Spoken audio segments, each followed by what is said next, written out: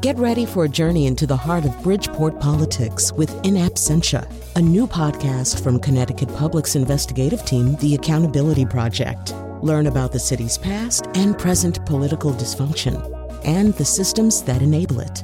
Tune in wherever you get your podcasts. Funding provided by Francisco L. Borges and the Melville Charitable Trust.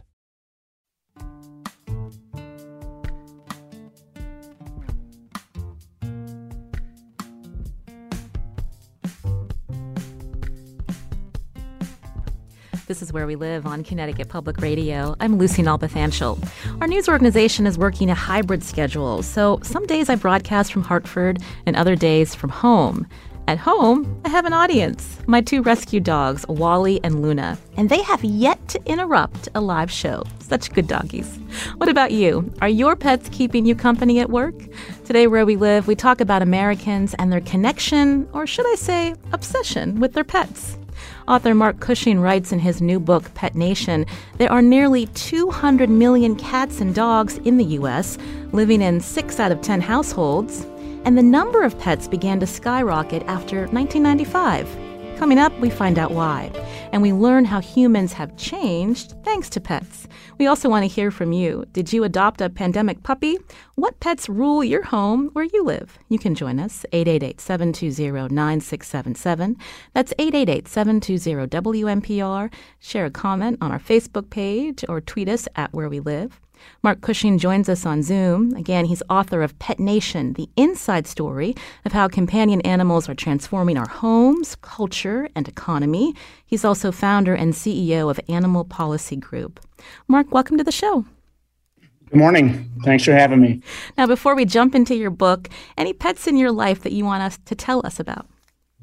Well, my wife, Natalie Langley, and I have a fantastic little Papillon puppy named Louie, who lives to chase desert lizards. I live in Arizona, and that is his life's mission. Fortunately for the desert community or the lizard community, he succeeds rarely, but has a good time of it. And then we have 2 Bengal kittens. If you don't know that breed, Google it, and you'll be entertained to be sure. They're Olympic athletes masquerading as cats. So we lost a couple of cats this year. So I'll mention Oscar and Chloe. Miss you both, but we have a good time of it. Thanks for asking.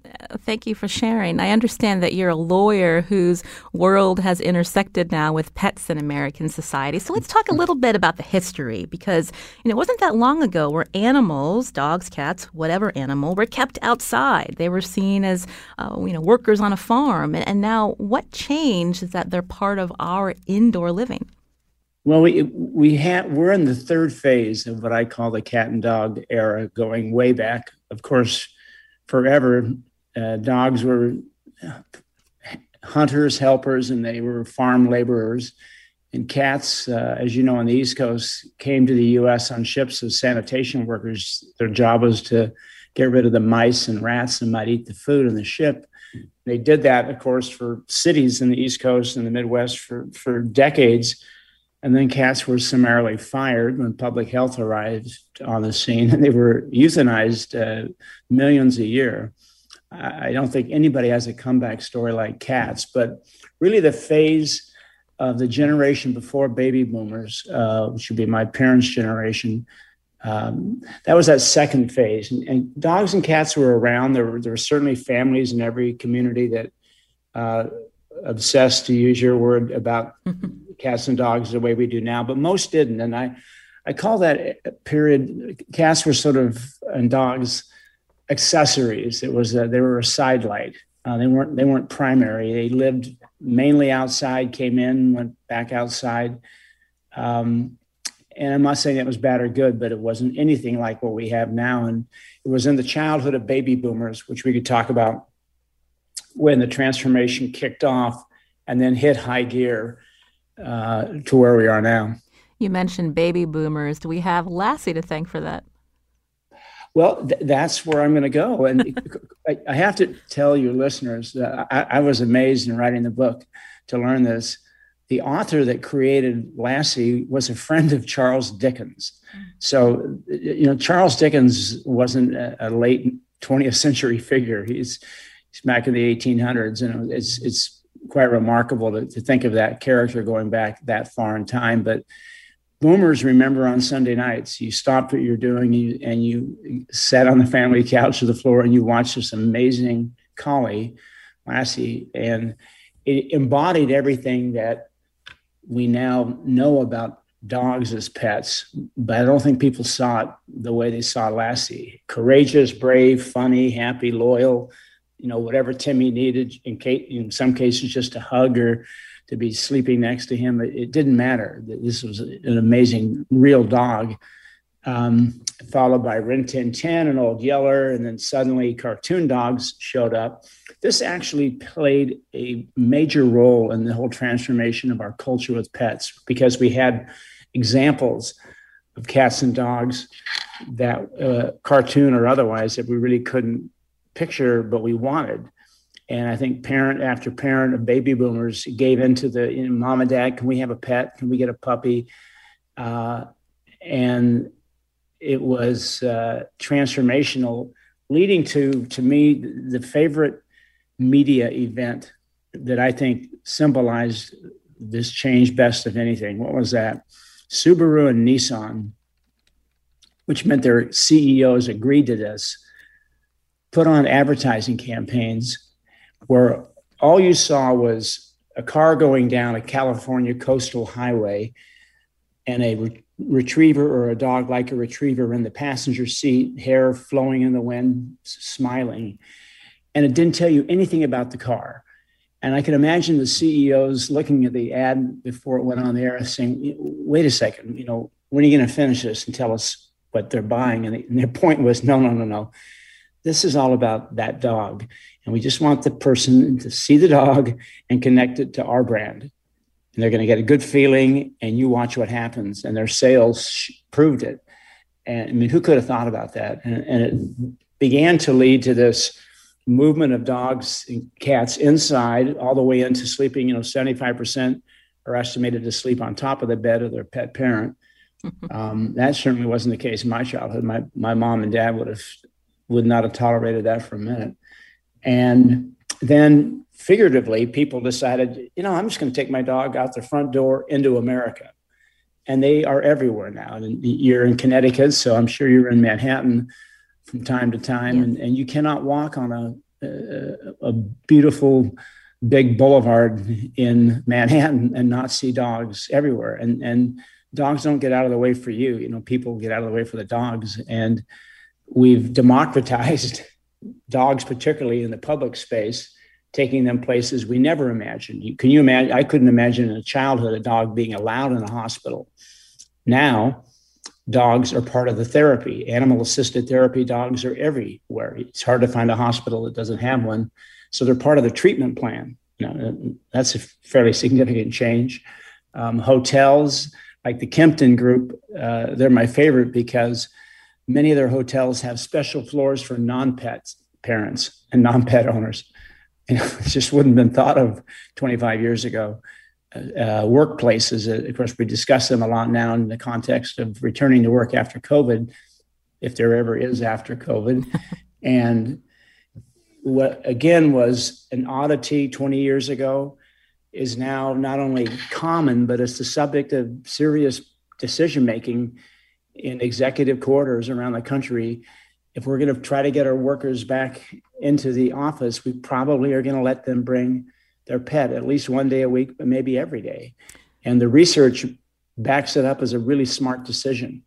The study that I really was astounded by, I remember sitting in a conference room, seeing the presentation by Carrie O'Hara, the PhD who did the study for Nationwide Pet Insurance. 1,500 employees, 1,000 didn't own, or 1,000 did have pets and 500 didn't, in companies of 100 or more employees across the country. Almost no difference between pet owners and non-pet owners. They dramatically liked their company better, would stay longer, like their boss more, and certainly like their fellow employees more, if it was pet friendly.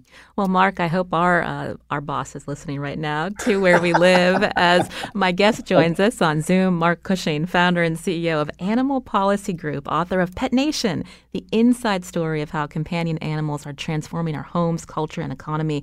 We definitely want to hear from you. If you're a pet owner, did you adopt a cat or dog during the pandemic? A little bit later, Mark, I want to get into some of the non-traditional pets that people have. But here's the number, 888-720-9677. That's 888-720-9677. Or find us on Facebook and Twitter at Where We Live. You know, Mark, you mentioned how, watching dogs like Lassie and Rin Tin Tin on television, it was something that, brought animals and changed the way we thought about pets. But now we've got social media. And in your book, you write that the rise of Pet Nation really coincides with the growth of the digital world. Can you talk about that? Yes, it was. Traditional media may have kicked it off, but it got over the finish line with social media because you have people, and there's lots of studies about this, somewhat isolated. We see this scene all the time of six people at a dinner table, and they're just looking at their smartphone, texting whomever, maybe the person across the table. I doubt it, but in any event, there's a certain isolation there. But everybody turned into a movie producer or a film director starring their pet. And I remember at first you saw more babies on social media, but quickly dogs and cats and a few other pets, but mainly dogs and cats, stole the thunder and became the stars of daily shows. And you had people, living in San Diego with the same breed or same type of dog as somebody in Portland, Maine. And now they're friends. Now they're part of some group that connects and can't wait to see the next episode of whatever that dog did that day or the next day. And it became addictive to some extent, but certainly omnipresent.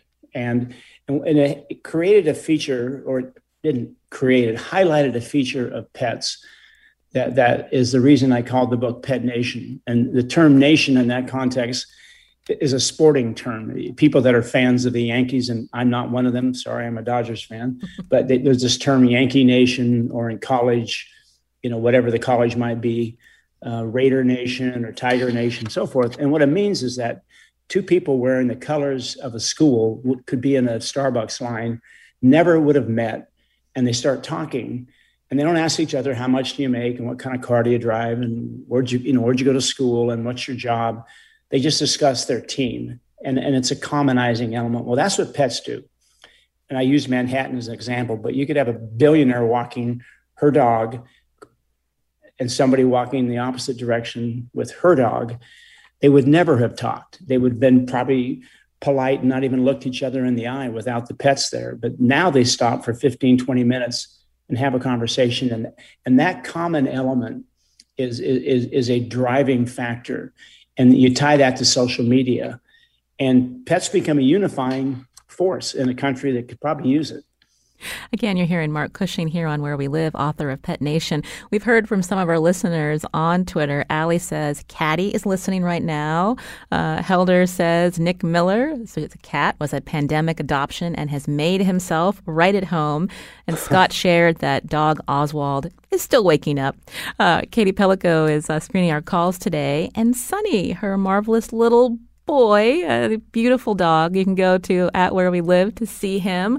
Also at the call screening monitor. Again, you can join us 888-720-9677 or find us on Facebook and Twitter at Where We Live as we talk about Pet Nation. So, Mark, you were mentioning how pets have really are a social glue. When I think about how people use Instagram, some of their dogs have their own accounts, or cats. They do. It's still somewhat of a mystery to me, but my wife, who very serious scientist and chairs anatomy at Mayo Clinic's medical school, but when Oscar, our cat that just passed away from cancer, he had quite an Instagram following, and I loved it. I mean, in fact, you begin to feel like he's aware of it and was quite proud of it. I doubt he was, but no, that's a huge issue. And the thing about the social side of pets, there were studies done in Perth on the western edge of Australia, a city that's quite a bit like San Diego, in Portland, Oregon, Nashville, Tennessee, and San Diego. Studies were trying to determine what factor provides the most glue. I love that term that you use, social glue in a community or neighborhood. What makes the neighborhood work?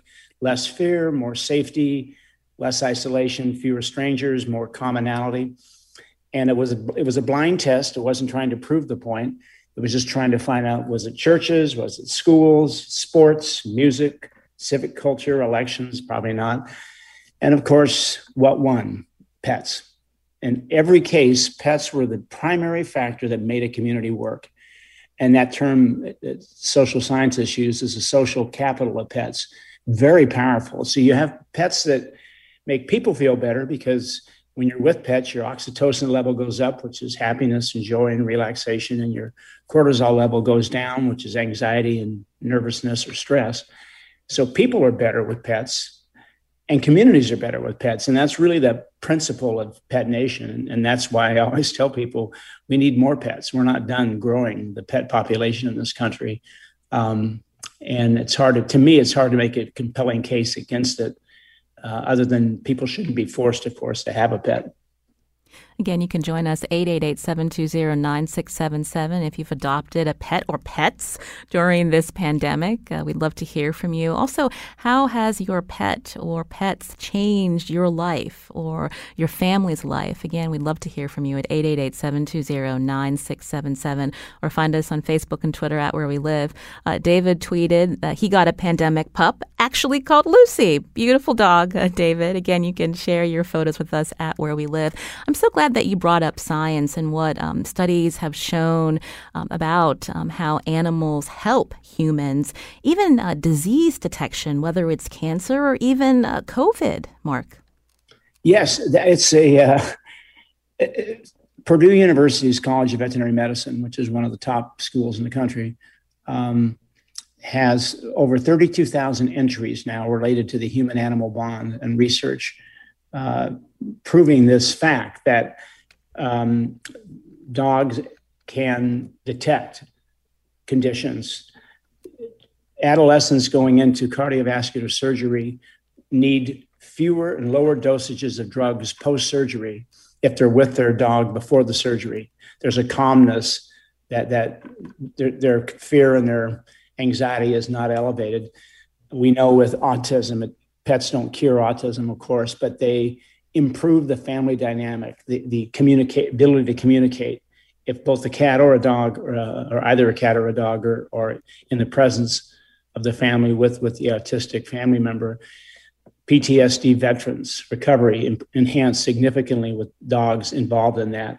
And I know your veterinarian guest, I'm sure, has many examples from her practice. And doctors have said in studies that they would have no hesitancy prescribing a pet for a person.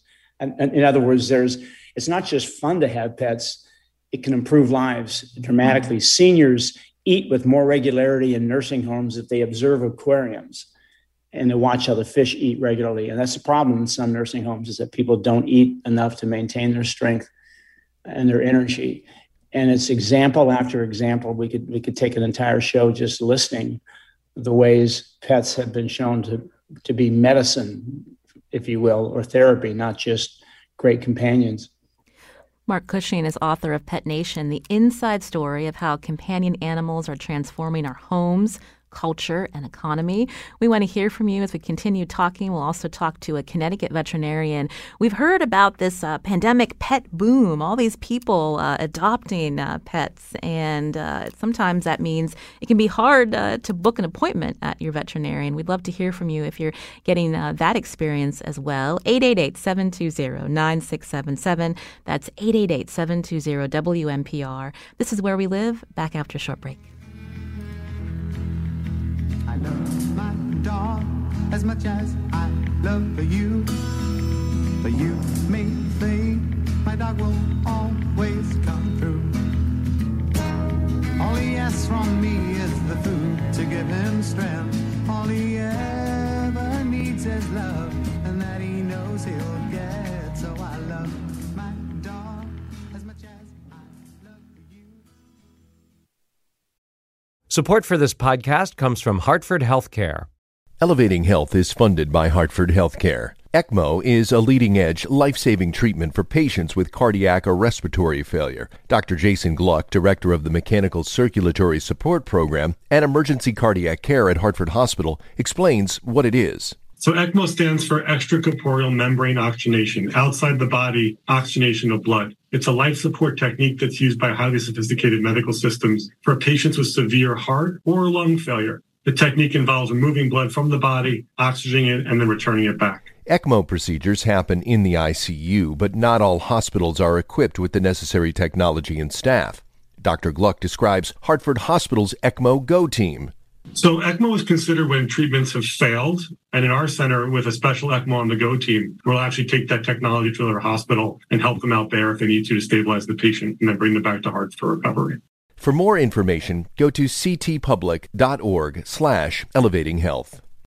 This is Where We Live on Connecticut Public Radio. I'm Lucy Nalpathanchel. If you own a pet, you know they're like our babies. Author Mark Cushing says in his book, Pet Nation, it was only in the last 30 years or so that cats and dogs' statuses in America rose to rival the status of human children. If you're rolling your eyes, let's dig into this. Do you talk to your dog or cat like they're human children?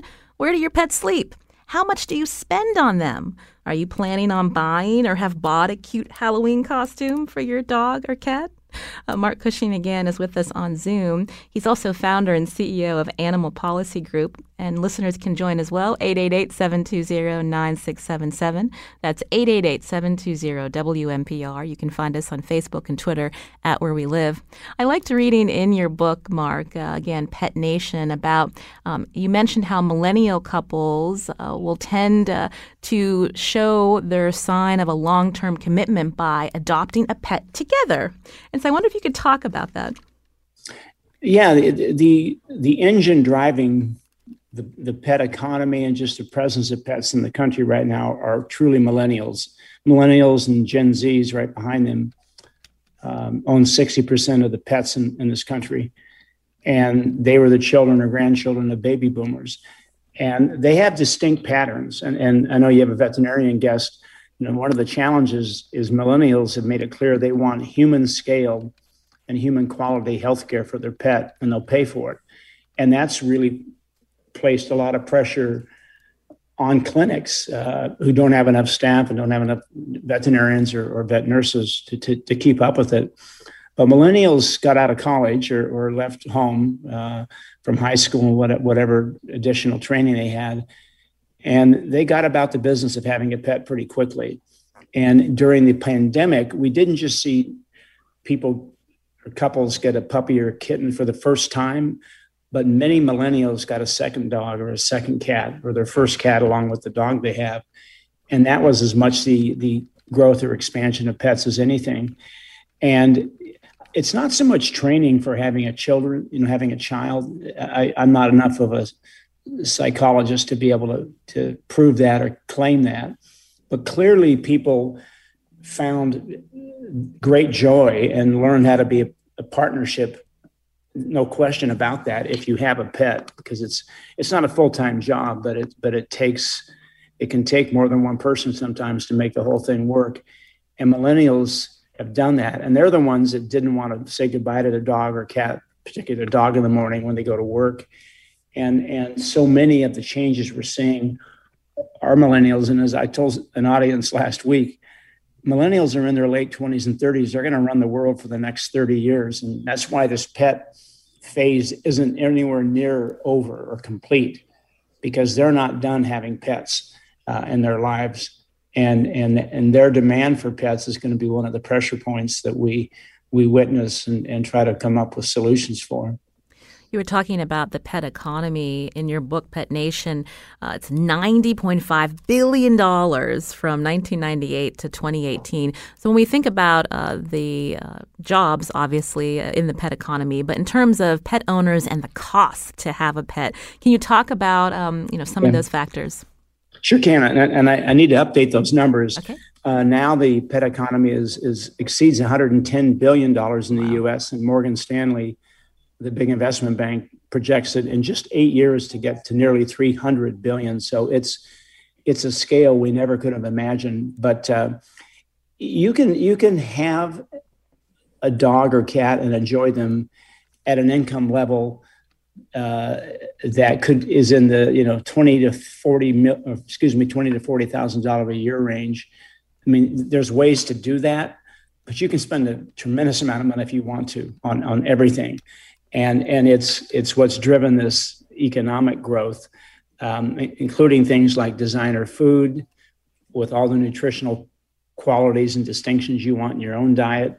For sure, pet clothing, as you say, it's not just getting out last year's Halloween costume for your dog, but buying a new one, and that's a trend that I found quite interesting. And the training, the daycare, the boarding, all of those factors, the treats, dog treats, just like the treats or supplements people like, there's almost no end to the imagination going into what your dog or cat would enjoy. And if they would enjoy it, you might as well buy it.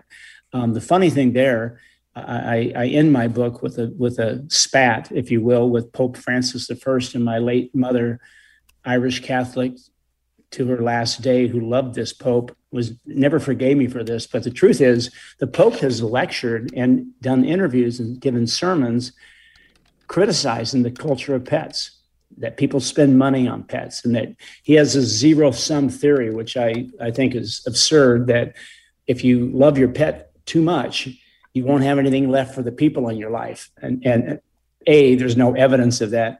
B, I think it does just the opposite. I think pets bring out the best in people. And I for the life of me, can't understand why a pope who chose St. Francis of Assisi, the patron saint of animals, as his namesake, didn't get the memo about animals. Well, I'm glad you called him out, Mark Cushing, author of Pet Nation: The Inside Story of How Companion Animals Are Transforming Our Homes, Culture, and Economy. We'd love to hear from you about the pets that rule your home. 888-720-9677, or maybe your office. Howard's calling in from Deep River. Howard, go ahead. Good morning. I am a dentist, and I have had dogs in my office for decades. The bottom line is, if I wasn't there, patients would not care. But if the dog isn't there, they get very upset. My dog is incredible. She meets patients at the door as they come in. She will sit with them in the reception area, follow them into the operatory, nuzzle them until we're getting ready, and then she will lay down kind of close to them and stay there the entire time we're working on them. The patients love the dog. Well, I bet that helps with some of your patients' anxiety going to the dentist, Howard. Extremely. It's incredible. I would make one comment regarding that. I wanted to make my dog an official therapy dog, but the rules for therapy dogs are so strict that I didn't think we could follow them, and I didn't want to cheat. It requires disinfecting everything on them, and it requires bathing them each time they come from a situation. Too much. Right. Well, thank you, Howard, for calling in, and I love to hear that your practice has your dog there to help your patients. Mark Cushing, can you respond to what Howard shared about therapy dogs and maybe some of the limitations of if you wanted to have your dog designated? No, he's spot on, and it's I wasn't using Spot, the dog name, as a pun, but I guess it wasn't a bad one. Now that I hear myself, I'm kidding, but he's absolutely right, and I think the bar is too high.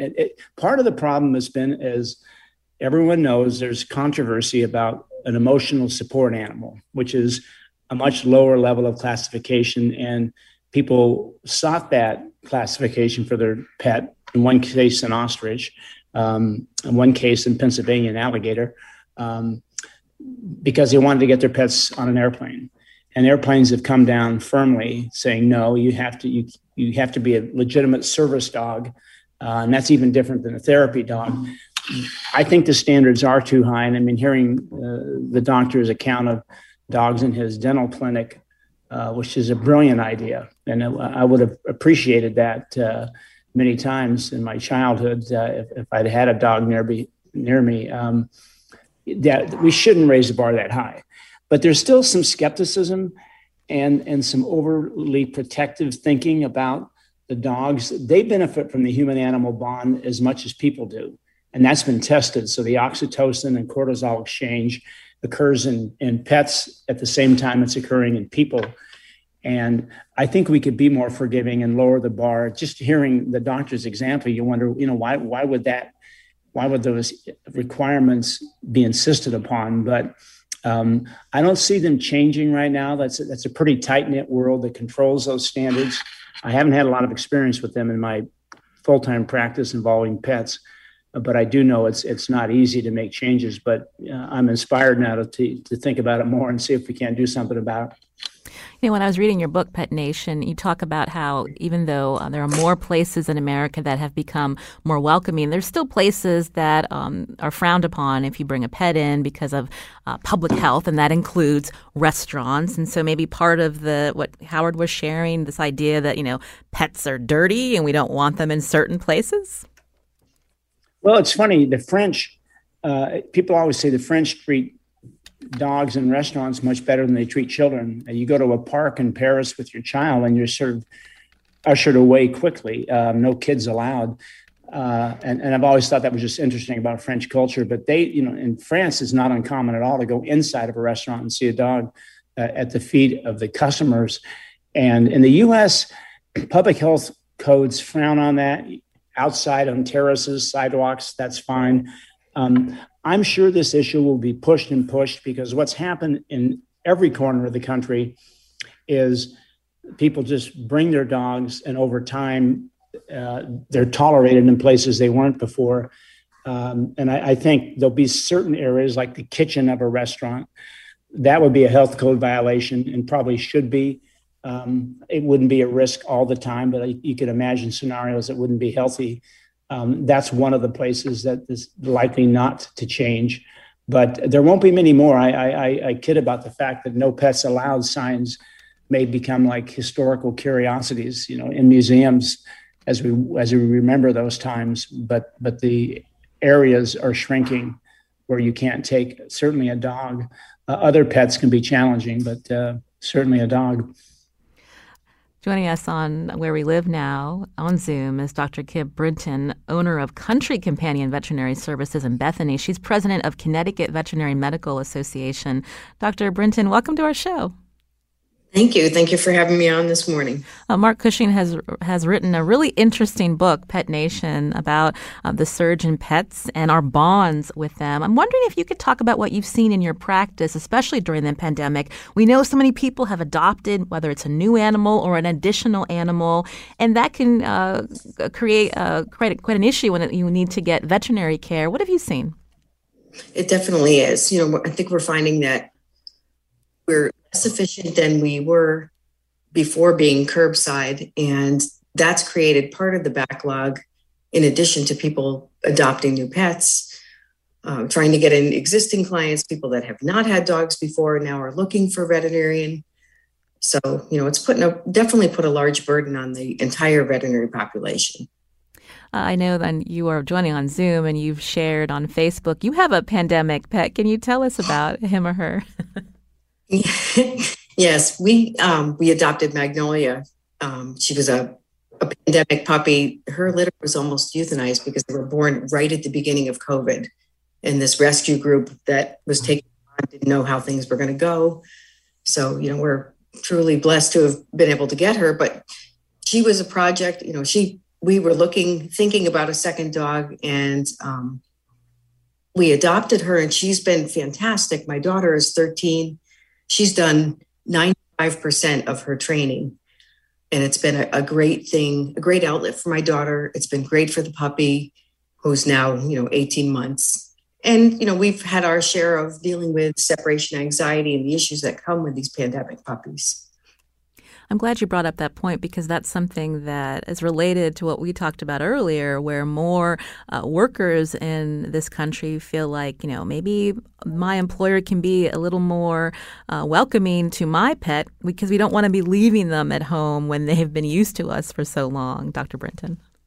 Right. And we've kind of counseled people from the beginning. There's a couple things we've done, definitely counseling people from the beginning. Take a walk without your dog. Go get coffee, go out for 10 minutes, 20 minutes, increase your time gradually so that these dogs are adapted to being left home by themselves. We also brought in a trainer who is fantastic to do some puppy classes at our office with just a couple people at a time so that these dogs were not left unsocialized and the owners were not left without any guidance as far as training. So, we've had to adapt that way as well. Getting back to the surge in pet services that are needed and, dealing with trying to juggle many more appointments because we hear, and I know Mark Cushing has written about how many people have adopted pets in the pandemic. So what are some solutions, Dr. Brinton, some workarounds? My understanding is that there are not that many veterinarian programs in this country. And so in terms of, making sure that this workforce is robust, as Mark says, the number of pets will just keep growing. Right. The number of pets is growing. It depends on who. The AVMA has cited some statistics that show that the number of pets adopted last year did not increase. And I'm not sure. I don't entirely agree with that because we're definitely seeing an increase in what's been adopted and the number of visits that we've seen. Our patient visits from last year, this year increased over 100 just in the past month, and looking at September of last year to this year. There are a limited number of veterinary colleges in the United States. There are foreign schools, such as Ross, that have programs as well. And they've increased their class sizes and are turning out more veterinarians. But we've also seen an increase in the veterinarians who are retiring, hitting the retirement age. So, looking for that to balance out to see where all of this lands. Mark Cushing, I wanted to hear from you. You talk about, trying to get a handle of how many pets there are in this country, but also, where pets are coming from. You say that there is a shortage. There is, and to echo the doctor's comments about the number of vet schools, I do a lot of work in the accreditation area of schools. From 1978 to 2014, that 36-year stretch, the United States opened one new veterinary college. So there is a shortage of colleges, and we weren't prepared for the surge, and it's nobody's fault. You don't look into the future every day and get a clear view of it, but we need more veterinarians, and we need, in my view, mid-level professionals too, like human healthcare has. But for the dog issue, I was involved in a study that the Mississippi State University Vet School was part of in 2015, and it turned out that we could be short of as many as 2+ million dogs a year. But the Center for Disease Control, the CDC, came out in 2019 and said about half of that deficit is made up from foreign dogs. And what's interesting is they advise people that fewer than 3% of the dogs coming in from other countries have any medical or veterinary or vaccine records. And frankly, they come from some pretty rough neighborhoods. And I don't say that to be critical, but we don't have any sense of the humane breeding or animal welfare standards being practiced, if at all, in some of these countries. And they're not walking through the front door of customs, just so people know that. And then I've had people say, well, how do they get in? And my answer is pretty simple. How do you think drugs get in this country? They're not brought through TSA portals. They get in, there's a lot of landing strips that you can get in and out. And so we have this culture now, and it may be the solution, but it's a strange solution for this country to choose to say we'd rather have foreign bred dogs that we know nothing about than have commercial breeding in this country, which has earned this term puppy mills. In many cases, they deserve that term because they're not humane, but there are breeders that do a good job. But the whole sort of career, the whole idea of breeding is not a popular one in this country. But as the doctor knows better than me, it takes 2 dogs to make a puppy. And, at some point you have a shortage, and shortage is usually revealed 2 ways. Do shelters by noon on Friday have any dogs available for adoption? And what's the price of a dog? And both adoption costs and the price of a purebred dog in this country have spiked dramatically. And the only explanation for that is shortage. And you have this interesting dynamic that's been very fruitful. It's a good thing. I call it the canine freedom train. And many northern shelters across the country from east to west have dogs from the deep south or from the southwest. They're not strays. And, it's not in Portland, Oregon, they don't have stray dogs at Oregon Humane Society, which is a wonderful humane society, but they're dogs that come up from Bakersfield and Los Angeles, California, and it saves the dogs' lives. They were likely going to be euthanized due to just lack of space.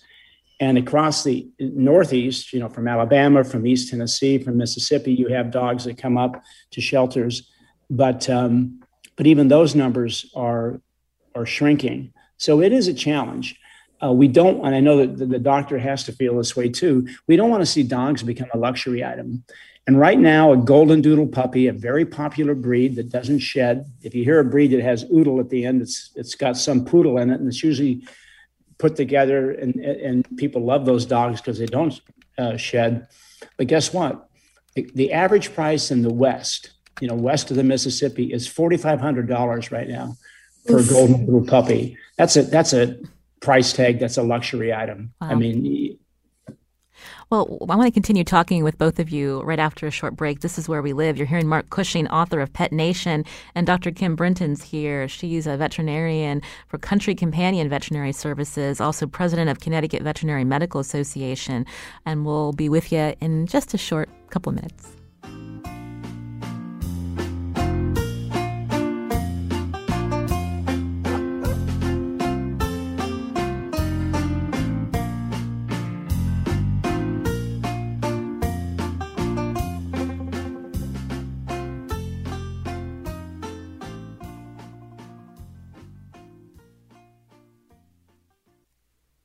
This is Where We Live on Connecticut Public Radio. I'm Lucy Nalpathanchel. We're talking about the radical changes America has undergone because of pets. It's the focus of the book Pet Nation. Author Mark Cushing is with us. Also with us is Dr. Brinton, Dr. Kim Brinton, owner of Country Companion Veterinary Services.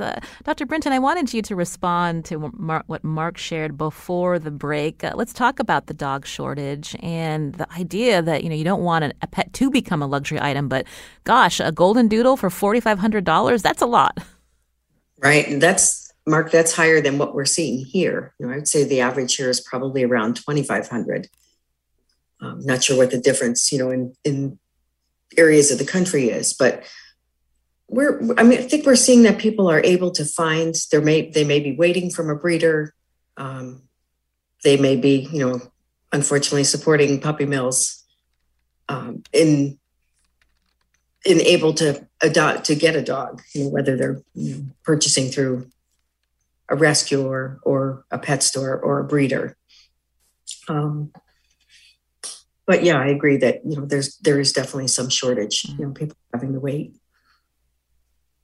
When we think about the shortage, Mark talking about the caravans that come up from the South, because all the people that want to adopt dogs in the Northeast. I mean, I'm thinking back to all the dogs we've had in the last 2 decades. We're talking Florida, Arkansas, and the 2 currently in my house. One's from Texas, the other one's from Alabama. And the idea that when you adopt through one of these rescue organizations, they are spayed or neutered or will soon be. Is this the same approach that we should still be using when we think about the shortage of pets? Dr. Brinton, I'm curious your thoughts.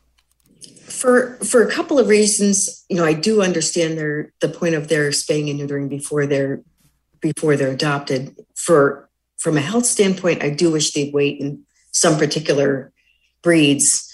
And our puppy actually came from Georgia, so she was a Southern puppy as well. And having practiced in the Deep South, I do understand why there is a quote freedom trail, as Mark's saying, for dogs from the South.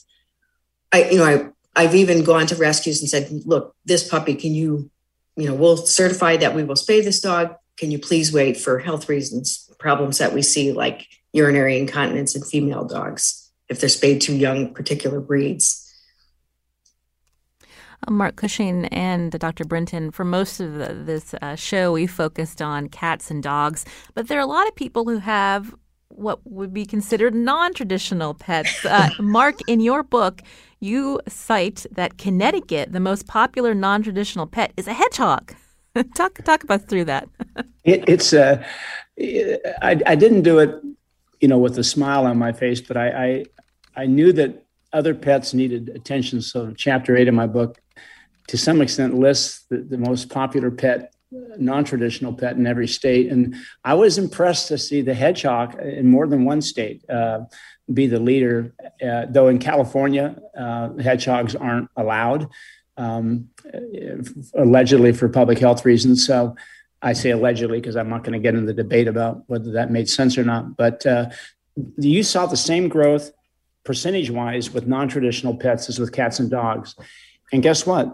All the evidence says that the human-animal bond is at work with non-traditional pets, including the most powerful story I shared was from a Key West exotic animal. He's also a specialist, a veterinarian, a tremendous veterinarian who once saved the life of a 19-foot reticular python whose owner drove from Texas to Los Angeles on Christmas Day to get help. I mean, it's quite a story, but his home was destroyed in one of the hurricanes 3 or 4 years ago in the Key West, and he came back. He could not save his fish, right? And Dr. Brenton would know that. I mean, there was no way in your truck trying to leave as a hurricane approached. They couldn't get that whole apparatus together. And he knew that. And he came back and he just talked, just weeping, because he said every day when he came home, he'd have eye contact directly with the fish in his aquarium. And he could tell that they knew him and he knew them. No different. I mean, in some manner different, but really no different than we are with our cats or dogs. And I think if people don't appreciate that and wonder, why would someone have this a bearded dragon or this pet? I'm sure Dr. Brenton could explain. You can engage and have a relationship that's meaningful, the same as you would with a cat or dog. Dr. Mark, go ahead, I'm Dr. sorry. Brenton. Go ahead. Absolutely. I have to say 100%. We see, I mean, we're mixed practice, so we see a little bit of everything other than horses. And we see a number of people. We have pigs in our office every day that are, house pigs, people's pets that sleep in their beds. So definitely there are alternative pets. We have a pig who's a patient who has her own Instagram following, a number of them actually, and chickens, goats. So definitely agree on the alternative pets and the bond that people can have with them. We had a client who was a Parkinson's patient, and her pig was her 100% companion besides her husband. But the bond that she had with that pig was just amazing. Before we run out of time, we've just got about 3 minutes. Tony in Manchester, I'm just going to paraphrase your question, wants to know if tech schools can help with the shortage we're seeing at vet clinics. Dr. Brenton? There are technician schools within the state of Connecticut. There are less now. I think there are 2 accredited programs right now. It would be nice to have more programs that would turn out support staff. Would be a great help to us. Some have actually stopped their programs for various reasons. Quinnipiac used to have a 4-year program, and that's gone. So tech schools, yes, would definitely help. Mark Cushing, author of Pet Nation, I am curious, in your book you promote some ideas, some policies to help encourage pet ownership. If we know, science backs it up. Studies show that pets and humans, it's good for us to own a pet. Can you talk briefly about maybe one of these policies to encourage pet ownership?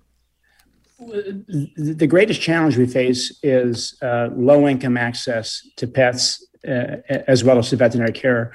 And on the ownership side, too many apartments, particularly publicly financed apartments where laws say they must be pet friendly, aren't operated as pet friendly apartments. And the evidence is that people rent longer, they'll pay more, and they'll be great tenants. But there's this myth that somehow, the pets are going to destroy an apartment. You'll see new apartments, I'm sure, in Hartford and Boston, Providence, Stamford. Anything built in the last 5 years, I'll almost wager with anybody that they're probably pet friendly, because developers have learned that millennials insist on that. And it's not a battle you're going to win. But too many public low-income housing projects in this country, and I've studied this and my research team has looked into it, are not pet friendly. That's the greatest barrier, trust me, to pet ownership, is if you're told you can't have this apartment and you don't have any other choice financially. And the industry needs to spend much more time addressing it. And I've had conversation with the people that run public housing in a particular city, I'll leave it anonymous. And it just wasn't a priority. She said, it's not a priority of ours. And I said, well, how much time do you have for the evidence of what a good thing a dog or a cat can be for a person? And why would you think a low-income person couldn't even use that help or that amenity or enjoy it more? Yeah. With fewer choices. And it's frustrating, but, I think over time we'll make progress there, but that's the greatest barrier that we need to remove. And Mark Cushing, that's a great point to end on. We thank you for your time. What a great book. Author of Pet Nation, the inside story of how companion animals are transforming our homes, culture, and economy. Also thanks to Connecticut's Dr. Kim Brinton. Today's show produced by Tess Terrible, Katie Pellico on the phones. I'm Lucy Nalpathanchel. Have a great weekend.